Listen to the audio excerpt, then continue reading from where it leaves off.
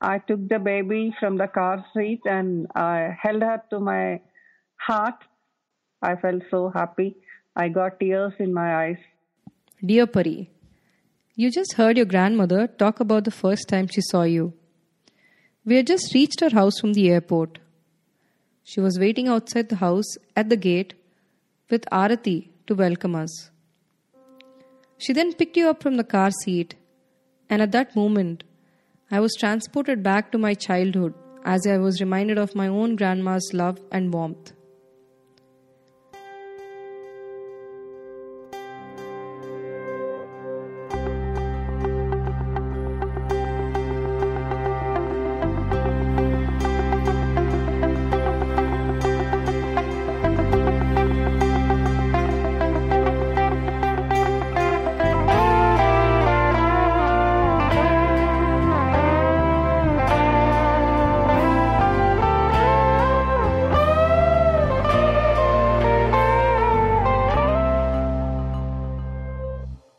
You gave us this toothless grin, the signature Pari smile.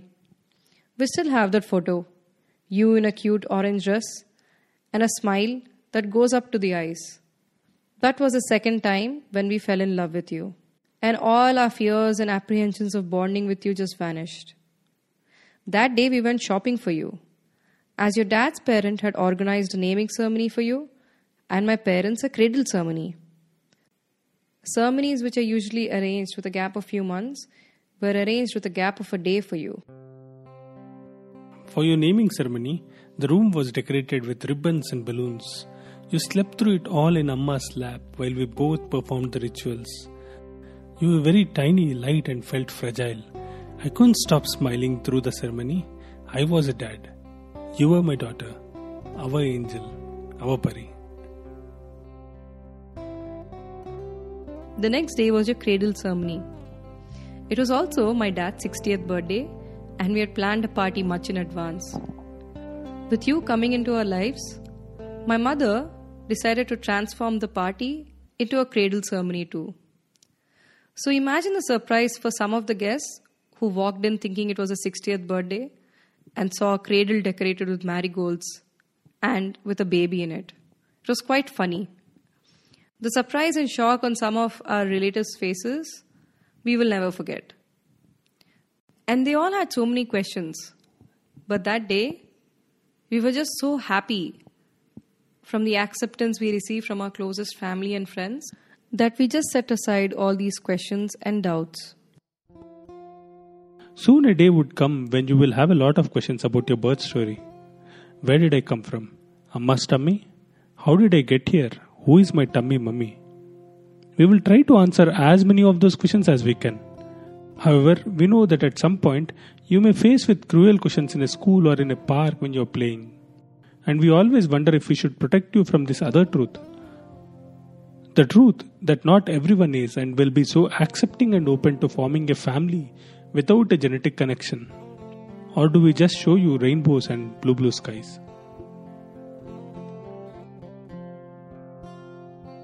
Welcome to Dear Pari, a groundbreaking podcast series presenting facts, busting myths, and tackling stigma around adoption. It will bring to you varied viewpoints from adoptees, parents, adoption experts, and government officials. This podcast is being brought to you by Suno India, a podcast platform for issues that matter.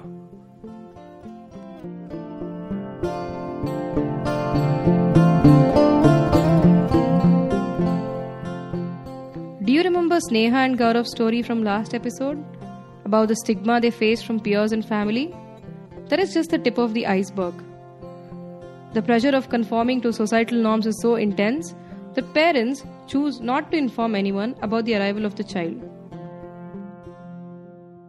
This episode will explore the silent and yet loud stigma about adoption. Many adoptive families choose to not share openly about their decision to adopt because this choice continues to remain an undesirable one in the society. It is construed as an open admission to fertility, and in turn, people stigmatize infertile couples. Prospective adoptive parents also discriminate against children who are waiting to be adopted. And we came really close to this reality when we went to adopt our daughter. At the adoption home was another cute baby, let's call her Devi. She was a little older than our daughter, and we saw the most adorable bright eyes and a smile that could just light up the room. Devi's prospective parents had travelled over 36 hours from Kerala to reach the adoption home. We remember being there when she was brought out to be introduced to them. We were excited that Devi was going to go to her forever home too. But then, they turned her down. The parents said that she was not as fair as she looked in the picture. They told us that it would be difficult for them to integrate the child into their community. And so, they chose to reject the child despite having waited for months to get that referral. It was just heartbreaking for us that moment, and one that made us intensely angry. We even thought for a second if we could adopt both the children. But that was not the right way to do things.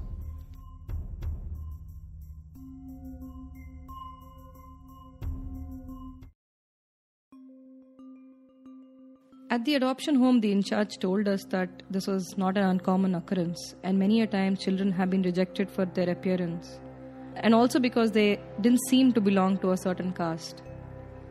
Devi was again rejected a few months later on similar grounds. A year later, when we had a follow-up meeting with the in-charge, he told us Devi had found a wonderful family in the US. Ironical, isn't it? That a child had to find a home outside the country even as thousands of parents wait for their referral? At what point in our cultural landscape did adoption become a taboo? For as long as I remember, Indian families had many instances of intra-family adoptions. I know of multiple instances in my family going back to my grandparents' generation that children were adopted or raised by those couples who didn't have children. Fast forward a few decades and here we are in 2018. Families move homes to hide this from neighbors, and many others are unsure about how to even present this to their peers. And no, we are not exaggerating. They do happen. And then, of course, the constant taunts and bullying that adoptees face. Just before we were going to bring Pari home, we informed our neighbors who were also the owners of the apartment we were living in.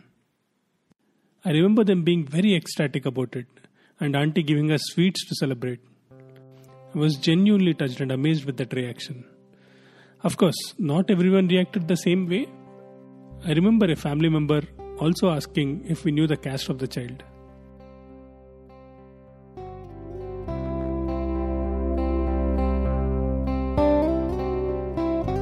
Varsha Swami is an adoptee and an adoption counselor currently based in the US.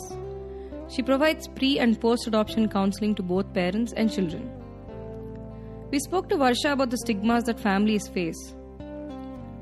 A huge reason that this stigma even comes up is from a lack of awareness, that people who have no idea about the adoption community or what adoption is, and what goes on in adoptive families. Because of a lack of information and awareness, there's also a lack of sensitivity. And from that comes some of these questions that you're just like, what are you asking? Do you not recognize that somebody can be hurt by these questions? Just like any other situation apart from just adoption where a stigma exists around it and there's lack of information, one of the best things that we can do is to use our passion from where our emotions, usually get hurt. What happens is, as a society, when we get hurt, we shut down. When we shut down, there's less information that comes out, because if you're shutting down, the person who has brought out that insensitive comment still doesn't know any better the next day. And so they're going to ask another adoptive family even more, insulting questions. So what I have learned, and what I talk to about on a personal or a professional level, is to definitely deal with whatever pain you might be experiencing, but to allow that pain to power the ability for you to answer somebody's questions. We can use the tactic, I might agree to disagree with you, and if you're willing to listen to me, I'm going to provide you with more information. Varsha also talked about the importance of learning and teaching others about positive adoption language. She said that the use of words impacts how adoptees view themselves. She says, It's equally important for parents to not stigmatize themselves. I think adoption language is one of the foremost things that parents need to learn and educate themselves about, be it parents who are planning to adopt or parents who have already adopted. Because the use of words, especially certain terms like using my own child or the real child or a normal child, can go a very long way in affecting how an adoptee takes in those words. If an adoptee hears a biological child being referred to as these, certain questions can be planted in the adoptee's mind as to, does that make me not your own child? Does that make me not a real child? Does that make me an abnormal child? What does that make me? And such questions can definitely impact the mind of the child when they are trying to grow up, and be it identity formation, be it forming these secure attachments, be it any relationship that they build from that point forward, their confidence might take a hit, their self-esteem might take a hit, and it all could be just from the use of very simple language that could, either make or break a situation. I think it's very important to remember not to use words like, oh, you're so lucky that you were adopted, to make them feel like you need to be forever indebted, you need to be forever grateful. Because growing up with this can definitely impact the way you feel about yourself, the way you feel about your relationship with either your parents or with anybody. So it's very important for parents to learn this language and to share it as far and wide as possible. Even, maybe the entire family and extended family have been educated, but the adoptive child might be having problems because the teachers at school are not educated and they seem to be making comments about adoption that is affecting the way the child feels about themselves. So adoption language is very, very important. A lot of times when I talk to people about my personal life, or when I talk to other adoptive families in my professional career, I find that most of the time people keep quiet. So if I tell a group that, hey, I'm adopted, everybody goes quiet. It's an awkward 10 seconds, and then one person might ask one question here.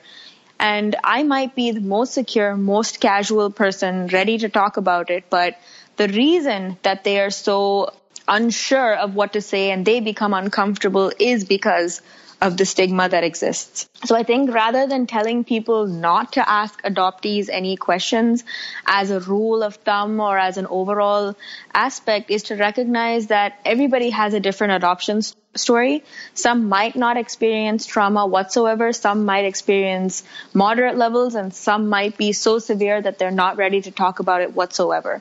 So I think overall, probably what we can ask society to do as a whole is to ask the individual, hey, I've got a couple of questions. Are you comfortable to talk about it? Or I was wondering this, and if you're not comfortable, let me know. And to open those channels of communication, because if anybody approached me personally, I would be able to answer anything that you wanted to, even about maybe a breakup or just something very personal that the next person might not be able to talk about. So I think in order to open communication channels and overcome stigma, talk to them, find out what they're comfortable talking about, but be sensitive about it. And if you want to talk to somebody from the adoption community, to at least educate yourself on maybe not the full-blown thing, but at least some level of what adoption language is, so that your question at least comes across in a sensitive manner. We asked Varsha if she was ever bullied or made fun of because she was adopted. She told us that she was so comfortable with the knowledge of being adopted, as it was not a topic that was hushed away at our home and was an open topic, that she didn't realize how her peers perceived adoption. Because adoption was a very open topic in my household from a very young age, there wasn't a time when I was sat at a dinner table going, oh, by the way, you were adopted, etc., where it was the reveal to me was not traumatic whatsoever. So as I grew older, more information was brought in an age-appropriate way. So probably the earliest ones would have been, I was brought in by a stork, and then later it would be that you have a topama or a stomach amma, and then you have, me who's your mom or me who's your dad. And so I would always recognize that there were two different sets of parents versus just one. When I was 8, what happened was there was a girl who suddenly caught me off guard and said, "Why are you walking around talking about adoption like it's the best thing and that you're so special and so happy? Do you even know what adoption really means?" And I was like, "What?" And she said, "It just means that your parents didn't want you and they threw you in a dustbin. What are you so happy about that for?" And I remember just staring at her, and I went home and just burst out crying to my mom, not knowing, what's happening. And my mom and my dad also was roped in because we used to have like family meetings. We could always, talk amongst ourselves. And they would explain to me that, there are people out there who might not understand or who might think it's okay to make these comments, and that just because adoption is a part of you in your life, just like how maybe our religion is, our ethnicity, our, background and our personal information. I think it was the first time when I was 8 years old that my parents taught me the concept of filtering. So she said, you don't necessarily have to walk around with a label on your forehead saying I'm adopted, but I could use it and talk about it as and when I wanted to with the people that I wanted to, my close people or the people that I trust, the people that I love, and not necessarily walk around with a label on my forehead. Nor does it mean that it's a secret or that I should be ashamed of it in any form or way. So it was sort of this balance that they taught me at that point, and they helped me deal with the fact that there are some people out there who, because they don't understand it really well, decide to, make pretty hurtful comments about it. But that incident was definitely a moment that I think I will never forget, because it was a turning point in how I viewed it. Because till then, everything was special and rainbowy and magical, and I think it was the first time somebody burst the bubble on that happy moment. So I think the one thing that I want to just end with is by saying that adoption isn't the plague, nor is it a bed of roses. It is a very complex issue, and I think the key to handling these complexities lies in awareness and sensitivity. पापा, क्या मैं adopted हूँ? क्या? अरे नहीं बेटा, कोई दरवाजे पर छोड़ के गया था। अरे रोहन बेटा, कैसी बात कर रहा है? ऐसा कुछ भी नहीं है, चला जा। जरूर मंदिर से लेके आए हो, है ना? अरे नहीं यार, ऐसी कोई बात नहीं है, तू आजा, चला जा। तो फिर मुझे हेलमेट क्यों नहीं बनाते? मेरी फिक्र नहीं है क्या? बाइक चलाते वक्त हम अपनों का ख्याल कैसे भूल सकते हैं? इस road safety week do the difficult. अपने साथ साथ अपनों की सेफ्टी का भी ख्याल रखें, उन्हें भी हेलमेट पहनाएं। अब लग रहा हूँ मैं आपका बेटा।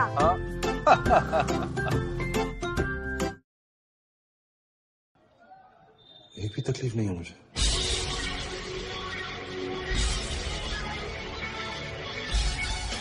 कभी रोटी को नहीं तरसा, दर दर की ठोकर नहीं खाई। माँ बाप भी अब तक जिंदा है मेरे। ना बचपन में ज्यादा पिटा, ना मोलेस्ट किया किसी ने। अडॉप्टेड भी नहीं हूं मैं। रिमोट दे। से प्लीज। देना यार। क्यों? टीवी तेरा है। Obviously, मैं बड़ा हूँ and you're adopted, you know that, right?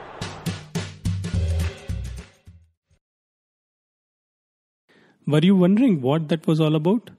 You just heard 3 parts of our daily life: advertisements, movies, and online entertainment. Insensitive language on adoption is so common that not many seem to even realize how they continue to strengthen stereotypes. That an adopted child will always be different from biological child, will be loved less, and has to remain in eternal gratitude towards their parents. That such content can pass through multiple levels of review only shows how deep-rooted our ignorance and prejudice against adoption is. Avinash Kumar heads Families of Joy Foundation, a non-profit based in Delhi. This organization brings all stakeholders on adoption on a single platform, offers resources and services in adoption, including counseling across major metros in India. He was, until recently, a member of Kara steering committee. We spoke to Avinash about the impact of mass media in shaping and conditioning the stereotypes around adoption and how this in turn impacts the parents and their choices. So I started watching some of the very popular movies right from the 50s and 60s as recent as something in the 2000s. And you'll be shocked to see, one, there is no positive adoption language. You come across this is an adopted child, the real mother left it, they abandoned it. It's full of those phrases, which is pathetic. So that is one. Secondly, nobody ever shows or highlights the legal process around adoption. What they always tend to show is oversimplify the process as if, one, it is a favor to somebody, and secondly, it is as if you just go out, you get a child and you bring it into the home. Then there is never ever a focus on telling the child about adoption. So the mindset of the community is, one, adoption is a remedy or a last resort for somebody trying to build their family. It should typically happen after we have exhausted all other options. But the most surprising one is, even in 21st century, there's a film called Rockstar. And in the film called Rockstar, the protagonist says that, I have realized, somebody told me that unless you have pain in life, you cannot succeed as an artist. What do? I have no pain. I had a good childhood. I didn't have this, I didn't have that. And he says, I'm not even adopted. And I was shocked that this can happen in this day and age by a Gen Y superstar who agrees to deliver such a dialogue saying that I'm not even adopted, as if it's a curse or it's a tragedy or travesty that has fallen upon him. And nobody makes any hullabaloo about that. When we started our adoption process, we too wanted to choose a child under a certain age group because we believed that it may be difficult to bond with an older child. Many also want children who look like them, match their skin tone. What this means in absolute numbers is that over 80% of parents choose to adopt from this category of 0 to 2, indirectly stigmatizing older children and those with special needs.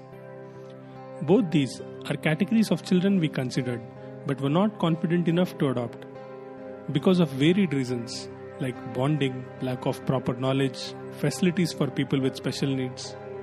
See how stigma is a full circle?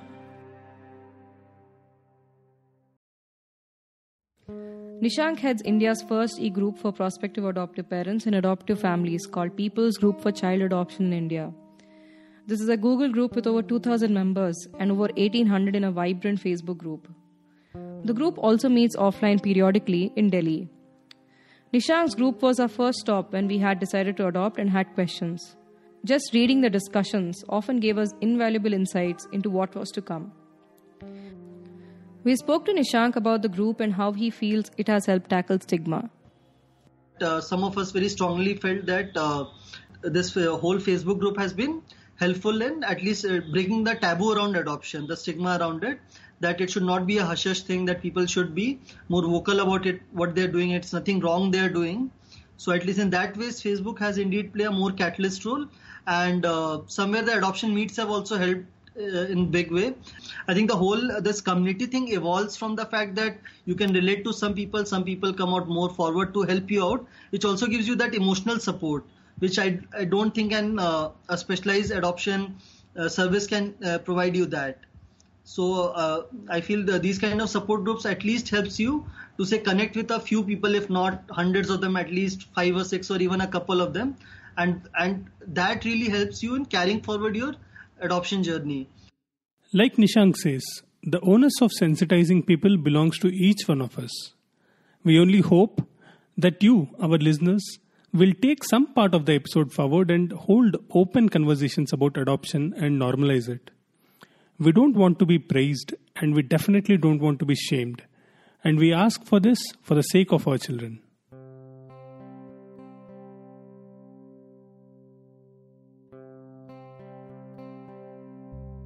As discussed earlier, mass media does not educate people about the adoption process. In fact, it has further propagated the myth that you can simply pick up a child who has been abandoned off the road or off a trash bin and take them home. This is not the case. There is a legal process to follow and laws that regulate adoption. In the upcoming episode, we will bring to you an interview with Colonel Deepak Kumar, CEO of Kara.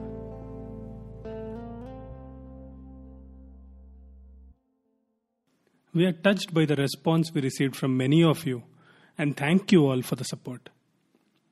We received a lot of messages on Facebook, WhatsApp, and other social media.